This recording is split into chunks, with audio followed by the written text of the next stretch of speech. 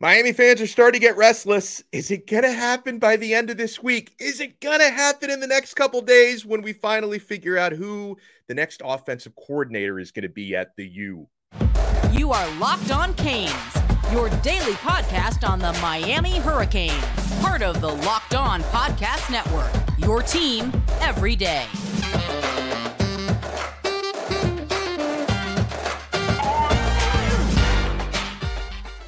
I am Alex Dono, your host. I'm a University of Miami alumnus, longtime South Florida sports radio vet, and contributor to allhurricanes.com. Thank you so much for making Locked On Canes your first listen today. Available free wherever you get your podcasts and available free on YouTube. And this episode is brought to you by FanDuel Sportsbook, the official sportsbook of Locked On. Make every moment more. Visit FanDuel.com/Locked On to get started. So I bring up the OC timeline here for a couple of reasons. I'm going to bring in our special guest in this episode in a moment. I don't know if anything's going to get done today. It's Thursday now or tomorrow, Friday. And, you know, I talk about people getting restless, which is happening. It's only been 6 days. Like, the job has only been open for 6 days, but it feels like it's been open for a month. But, you know, you remember Mario Cristobal, that conversation that he had with Luke Moga, the quarterback recruit who was in last week, and Moga actually shared maybe too much about his conversation with Mario and said that, you know, he was told that they should have their offensive coordinator situation wrapped up in about a week. And today or tomorrow would be a week from when they had that conversation. That's one thing. And then, you know, another thing, guys, is I think we would like to see this done as quickly as possible, you know, given we are about a month from spring football starting out. And, yeah, I know we've now got National Signing Day, the early and late signing day behind us, but there's always recruiting and transfer portal recruiting going on. So it would be really nice to get this wrapped up soon.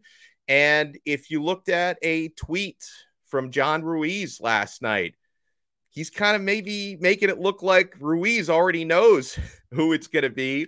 He was asked by a Canes fan on Twitter if he has any news on offensive coordinator, and John Ruiz responded. He quote tweeted it by saying, "Everyone is going to be happy." Is that even possible with this fan base? Is it even possible to find someone that would make everyone happy? I know who makes everyone happy. Brian Smith, when he joins us, my colleague at allhurricanes.com and covers recruiting and college football all throughout Fan Nation. Brian joins us now. Brian Smith, how you doing, sir? What's going on? How you doing? Not too much. So, you know, Brian, a couple things I'm thinking about today in terms of this offensive coordinator search. You know, there seems to be a little bit of renewed buzz for the name Jason Candle, and that's despite the fact that he did recently sign an extension as Toledo's head coach. You know, I know Mario Cristobal really likes Candle, who runs the most balanced offense of all time. I mean, it's almost 50-50 run pass with that dude. And I know Mario likes his style, tried to hire him last year. Maybe he's making a go at Candle again this year, but with him being a head coach at Toledo, that seems to be tough. You know, I wonder, there's a couple names we don't bring up enough here on Locked On Canes. Andy Ludwig in Utah. I think his philosophy matches up with what Mario likes to do. And I kind of wonder about Paul Chryst, former Wisconsin and Pitt coach. He's not currently working. His offense seems to match up well. Where are you at, Brian, with, you know, with who maybe you'd like to see get consideration for this offensive coordinator job? And if there's any names out there you would consider, definitely names to watch for Miami fans. Well, Arroyo, who was just recently let go at UNLV, he was the offensive mind with Mario at Oregon. He took the UNLV job, and then it went into COVID, and he just got terrible timing. He kind of got buzzsawed. But that's the name. I'm not saying I would pick it, that I would watch, because they've got history together. They know each other. They had success. Your point about Toledo's head coach is interesting on numerous fronts. One, what would you have to offer a guy to give up the autonomy to be the head coach? Right. Can you imagine what that contract would have to look like? But then again, you know, in this world, I don't count out anything. He is a very good coach, and that's been a pretty good program in the Mid-American Conference for quite a while. I'd be surprised if he took it, but a balanced guy like that, because, you know, Miami just signed two great running backs, and with the history they have, the O-linemen they're bringing in, running play action and, being a balanced offense like that would be a lot of fun. So that would be really cool. Do you, you mentioned Marcus Arroyo, who it's definitely, that's a name I've brought up numerous times. He was with Mario 2018 and 2019 at Oregon. Those 2 years, they won 2 Pac-12 titles and they won a Rose Bowl. It seems like they still have a good relationship to this day, and he's out of a job. So, you wouldn't have to pay a buyout or anything for that guy. It's a name, though, with Arroyo, for what it's worth. Oregon fans don't seem to miss the guy too much, but they say the same thing about Mario. For you take that for what you will. So do you think Arroyo, does he check off the boxes for you for someone who could do a nice job at Miami? There are good things about him, but I have one question, and this is just part of life. He's been more of a West Coast and mid part of the country guy. Would he be able to come down to South Florida and recruit well? I mean, it's not hard to recruit to you. I get that. But what I mean is, from living in the state of Florida, I've been here about 6.5 years. This state is by far different than any other as it relates to the coaches and specifically the players and their parents on trust. They don't trust very much. He's a guy they don't know. He's not recruited down here much. That would be my only concern. He's a pretty good coach. They wouldn't have won a Rose Bowl if he couldn't coach. He was around some pretty darn good players, a certain quarterback that's doing pretty good. Justin Herbert, yeah. Hey, at the end of the day, Herbert's a flat out dude. I mean, he's going to be in the NFL 15 years. He coached that guy. You got to give him credit. But my concern is more off the field. And of course, I'm a recruiting guy. That's my realm. If he could do that, I think he could be a pretty good hire. My only concern beyond that is just how would he, adapt and throw the football. That's something I think Miami needs to do better. Of course, the injuries last year made that almost impossible to see, but Miami must have a much better passing offense. So I'd be curious to hear what he wants to do if he came to Miami. Personally, I'm more concerned with getting the right guy here, no matter who it is, than getting someone in quickly, right? I know that I talked about the timetable and maybe having someone by the end of this week, but I think it's important to get the right guy here, even if it maybe takes 2-3 more weeks to do that. But I mean, what would be, Brian, obviously, even though National Signing Day has now gone, there's always recruiting happening. There are players in the transfer portal who could commit at any time, and we are a month and 2 days away from spring football. So is there kind of an ideal time in your mind where you think Mario would like to have somebody in the building when it comes to preparing for spring and hitting the trail? I mean, that's something that no matter when you hire a guy, it can never be fast enough because recruiting is literally 365. That's first off. But you made a great point about spring practice. It's insane how much back work that coaches have to do this time of year, because you don't just show up the day before spring ball, throw the book out on the table and say, okay, guys, this is how we're going to do practice tomorrow.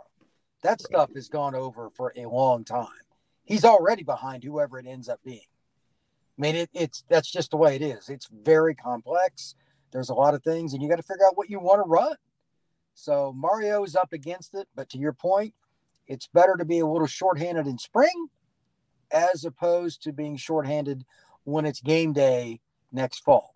So sometimes you got to eat it and grit your teeth, because making the wrong hire at OC means you're going to be looking at another 500 season, give or take.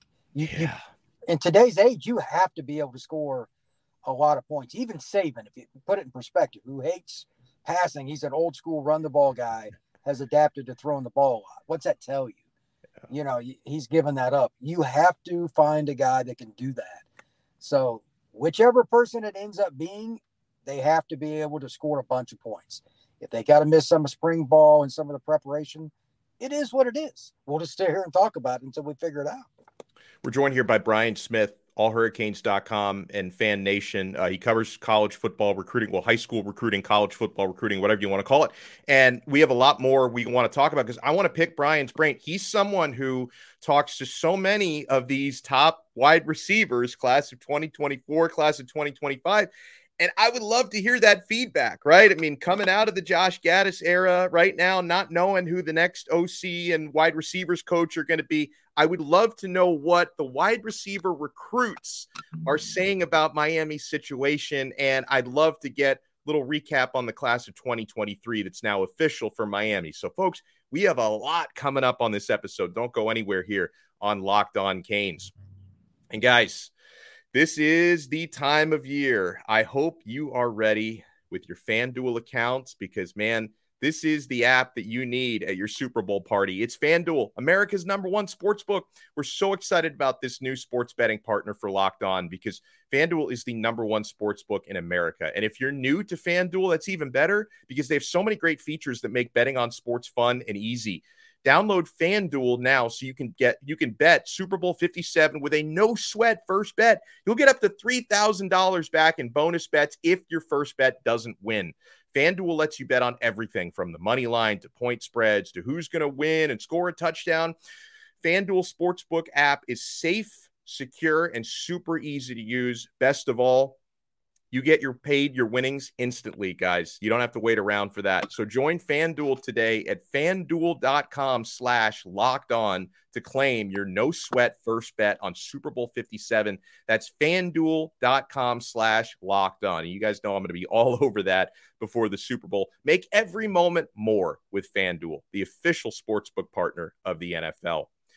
Thank you guys so much for making Locked On Canes your first listen. Make sure you guys are listening to the Senior Bowl coverage that Locked On has right now. Get inside analysis from the hosts that covered the NFL's next generation in college and find out which NFL draft boards these players are going to be climbing, all in one location. Subscribe to Locked On NFL Draft for nightly live shows from the Senior Bowl. They have another one tonight at 9 p.m. Eastern Time. So we are joined here on Locked On Canes by Brian Smith, who does a fantastic job covering college football, covering recruiting, allhurricanes.com and Fan Nation. And Brian, I know that you're out there talking to a lot of the top 2024 wide receivers. And, Miami missed on a lot of their 2023 targets. We're hoping 2024 is better for wide receiver recruiting. But I also understand that Miami didn't have much of a passing offense last year. And, you had for a while kind of a lame duck offensive coordinator, wide receivers coach who didn't seem to be out on the trail talking about Josh Gattis. Now he's been relieved of his duties, and we don't currently have a wide receivers coach, Brian. So what sort of feedback are you hearing from 2024 wide receivers as to how their Miami recruitment is going and what they'd like to see out of Miami's next offensive coaches? Well, from a few of the guys I talked to, it does matter, and probably more than any other position, because either you like to throw the ball and you're efficient at it or you're not. Obviously, Miami last year, especially with the injuries, that was just a hodgepodge week to week on what you were going to get out of the passing game. And believe me, some of the off-the-record conversations I had with some very notable players around the state of Florida were not very friendly towards the now former offense coordinator. I'll leave it at that. With the next guy, I do know firsthand from a couple of people, they're very interested to see who Mario Cristobal hires. And I'm just going to be blunt. If he does not hire somebody that they personally perceive as very pass friendly, it's going to be another struggle with wide receiver recruiting. Now, Mario is known as a run first guy. So this could be a gritting of the teeth kind of situation for him. Because what I'm saying, I'm sure he's well aware of. He's an intelligent man. So does he kind of transform his offense a little bit? Does he get a newer guy it doesn't have to necessarily be air raid, but somebody that throws it or not? Because I have not talked to a single kid that is high on Miami in terms of what they've done and why should they be.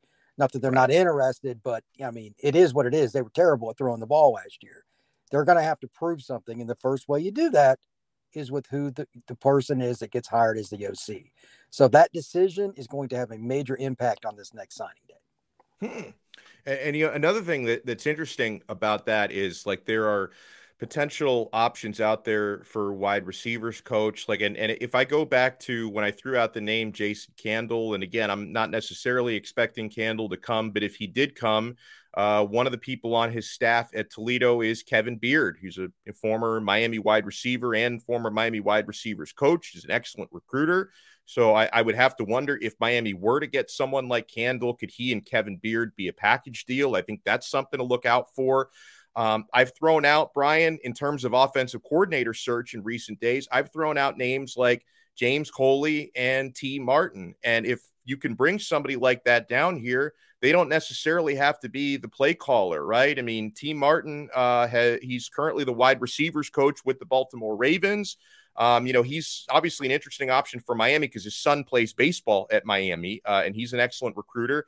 And James Coley is another one who is very capable of coaching wide receivers, and he's a great recruiter. So I wonder if maybe you could bring on somebody like that, even if they're not necessarily the play caller, if you give them the wide receivers coaching job and maybe a co-offensive coordinator tag, to have the title that comes with that.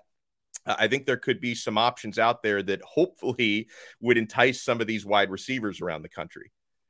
I think that's a very viable option. It's something that a lot of staffs do, not only to give them more money by giving them like co-titles, but it's a way for a guy to kind of move up. T. Martin would be one that's very interesting to me. I mean, I remember him. I saw him play live in college. He was a very good player. And he's went into the coaching ranks. He's been at USC. He's been at his alma mater, Tennessee, etc. That would be intriguing. I did not know that he had family at the U. That obviously changes things a bit. And it's not hard, once again, to get somebody to be interested in living in South Florida. So I would be interested to see if they could do something like that. And the guys you just mentioned, both Martin and Coley, can definitely recruit. Coley's a South Florida native, and he's worked with Cristobal as well. That kind of helps. But that would be an interesting way to do it. You would get two bangs for your buck there because experienced, proven, coaches, and they can both recruit. That's something that Miami needs to look at. Even if it's, Coley, he knows, but if he can find somebody like that, talking about Cristobal, that would really behoove him and the program. They need a proven recruiter and a proven coach. It's got to be a home run hire. Yeah, no, I agree completely. So when we come back, Brian Smith and I are going to talk a little bit about the class of 2023, which is now finalized. I mean, I don't think Miami's getting anyone else, and they did miss on a couple of targets yesterday. Not that I expected them to get Nicholas Harbor or Jamel Howard, but both did decide to commit elsewhere. Not a big surprise. It is what it is. The Miami Hurricanes have the consensus 7th ranked recruiting class in the class of 2023. And they have at the moment the 11th rated transfer portal class, which that could still change because, there's still some transfer portal targets out there and more players can enter the portal in May. So there still could be more in that top 11 transfer class. So we're going to talk about some of the highlights when we come back. Keep it locked right here to Locked On Canes. Thank you so much for making Locked On Canes your first listen today. We're available free wherever you get your podcasts and available free on YouTube. So, Brian, now that we're basically done here recruiting for the class of 2023, if you could give a letter grade to this class that Mario Cristobal has brought in, what grade would you give to it and why? I would go with A-, and the reason is it's pretty darn balanced. Usually when, it doesn't have to be Miami, it could be any school. When they have classes like this, it seems to be where one or two positions really carry the water for the class. Well, it's like the article I put on All Hurricanes last night from Emory Williams, who's the quarterback out of Milton up near Pensacola they signed, all the way to the defensive backfield. At every spot, there's somebody you can look at and you watch the film and you say, this young man could play next year. You know what I mean? That's hard to do. They got linebackers, DBs, offensive linemen, they got players that could find a way to get on the gridiron next year. And even if that's, special teams primarily, which like linebackers and safeties typically do, tight ends, etc., that's fine. Miami has a depth problem, and that really showed in the last 4 or 5 games of the 22 season. That's going to be shored up just by these guys coming to campus. They got a lot of size, a lot of length, a lot of athleticism. Now it's just who comes in and makes an impact. And I think the running back, the DBs, and then the couple of big linemen on the offensive side will all play consistently this next fall. Let's talk about the quarterback that Miami brought in, Emory Williams. For a time, we thought there were going to be two quarterbacks in the class, and then Jaden Rashada's situation turned into a soap opera. He ends up landing at Arizona State. I feel terrible about what happened to him in Gainesville because, promises were obviously not kept there. And I think some of the heat that he and his father get for the way that was covered was unfair when you get promised something and they do not deliver on it the way that they didn't do. But Emory Williams is the last man standing, and he's, a 3-star quarterback. I think he's underrated. I don't know if he's underrated to the point where he should be a 4-star or not, but I know playing in Milton, Florida, he probably didn't get enough coverage and attention as he deserved. What can you tell me from your point of view about Emory Williams, who could be a future starting quarterback at Miami, and how do you project him at the college level? To give a brief picture of what he's like, think of the Miami quarterbacks from the 80s and 90s. He's a pocket kid that can move, run waggle, bootleg, make the first guy miss, get out in the flat and throw a pass. Very articulate. He's a kid that's like a 4.0 student. Yes, sir. No, sir. One of the most respectful recruits I've ever covered in over 20 years of being in the business. Wow. And, he's just a great guy. He's just a great guy. And he's an incredibly hardworking guy. I saw him at Elite 11 last year in Los Angeles for 3 days. I also went up to Milton to see him at a practice and a workout. He just kind of goes about things like a 35-year-old would, not a 17-year-old. And it's very unusual in today's technological age to see that. And he was trying to get other guys, while coaches were standing there, mind you, to do certain things. He kind of takes over leadership. And the head coach at Milton even mentioned that to me off to the side. He's like, I don't really have to do anything with him. He just does it. And I'm like, wow. I mean, I talk to a lot of coaches off the record, and they'll talk about the physical attributes of their players. Because usually you walk up, a Power 5 kid good enough to go to Miami, they stand out physically. But this kid, he talked about him off the field. He talked about his leadership, his practice habits, the way he leads practices. And I'm like, holy cow. So those are the things you look for. And to be honest, I thought he was just as good a prospect as Rashada, although he doesn't have the same sheer arm power that like Rashada has a cannon. That doesn't necessarily project you to being a great college football player, though. So I think Emory had the higher floor. I just need to see him get bigger physically and learn the system. You will never meet a nicer kid, though. Great guy. I love to hear that. I think every Miami fan is going to love to hear that about Emory Williams. And I'm glad, you brought up his the GPA as well. I think that's important. And I love the fact that Miami has 12 all academic ACC selections from last season, which is that's impressive. It really is impressive, right? And that's nothing to turn up your nose at. I know a lot of football fans are like, I don't care about the academics, but I think it's very important. I mean, you fill your team with smart players. Obviously you want your smart players to also be great athletes, but that's an important factor as well. But another incoming class of 2023 player I wanted to get your take on, Brian, and I know you've covered this guy at Jones High School in Orlando, because we got a specific request from someone on Twitter yesterday, and forgive me, I can't remember who was that tweeted it. I don't have it in front of me at this time, but just know. Thank you for the question, because someone was asking me like, hey, how come you guys don't talk enough about Malik Bryant, the linebacker out of Orlando? Because, I was talking yesterday on the show about how underrated Ruben Bain is, and you could just wind me up and I can talk about that for hours. But I think Malik Bryant may be a little bit underrated as well. Brian, how do you see him fitting at Miami?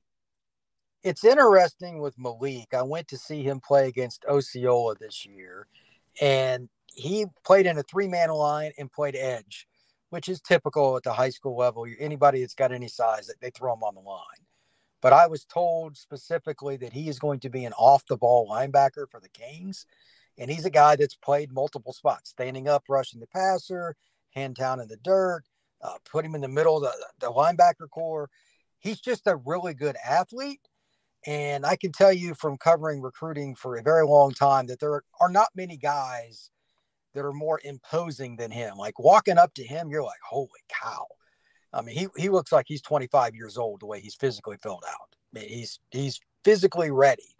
230, give or take, and he's a thumper. When he hits, you know it. So the only thing with him, just like with any linebacker, especially in today's spread era, does he pick up the playbook and it's an insane amount of playbook stuff you got to do now as a linebacker, because they try to get matchups one-on-one with a 180-pound running back. That's what they want to do. He has to know all his little checks. And that's the difference between who plays and doesn't. Physically, there's no question.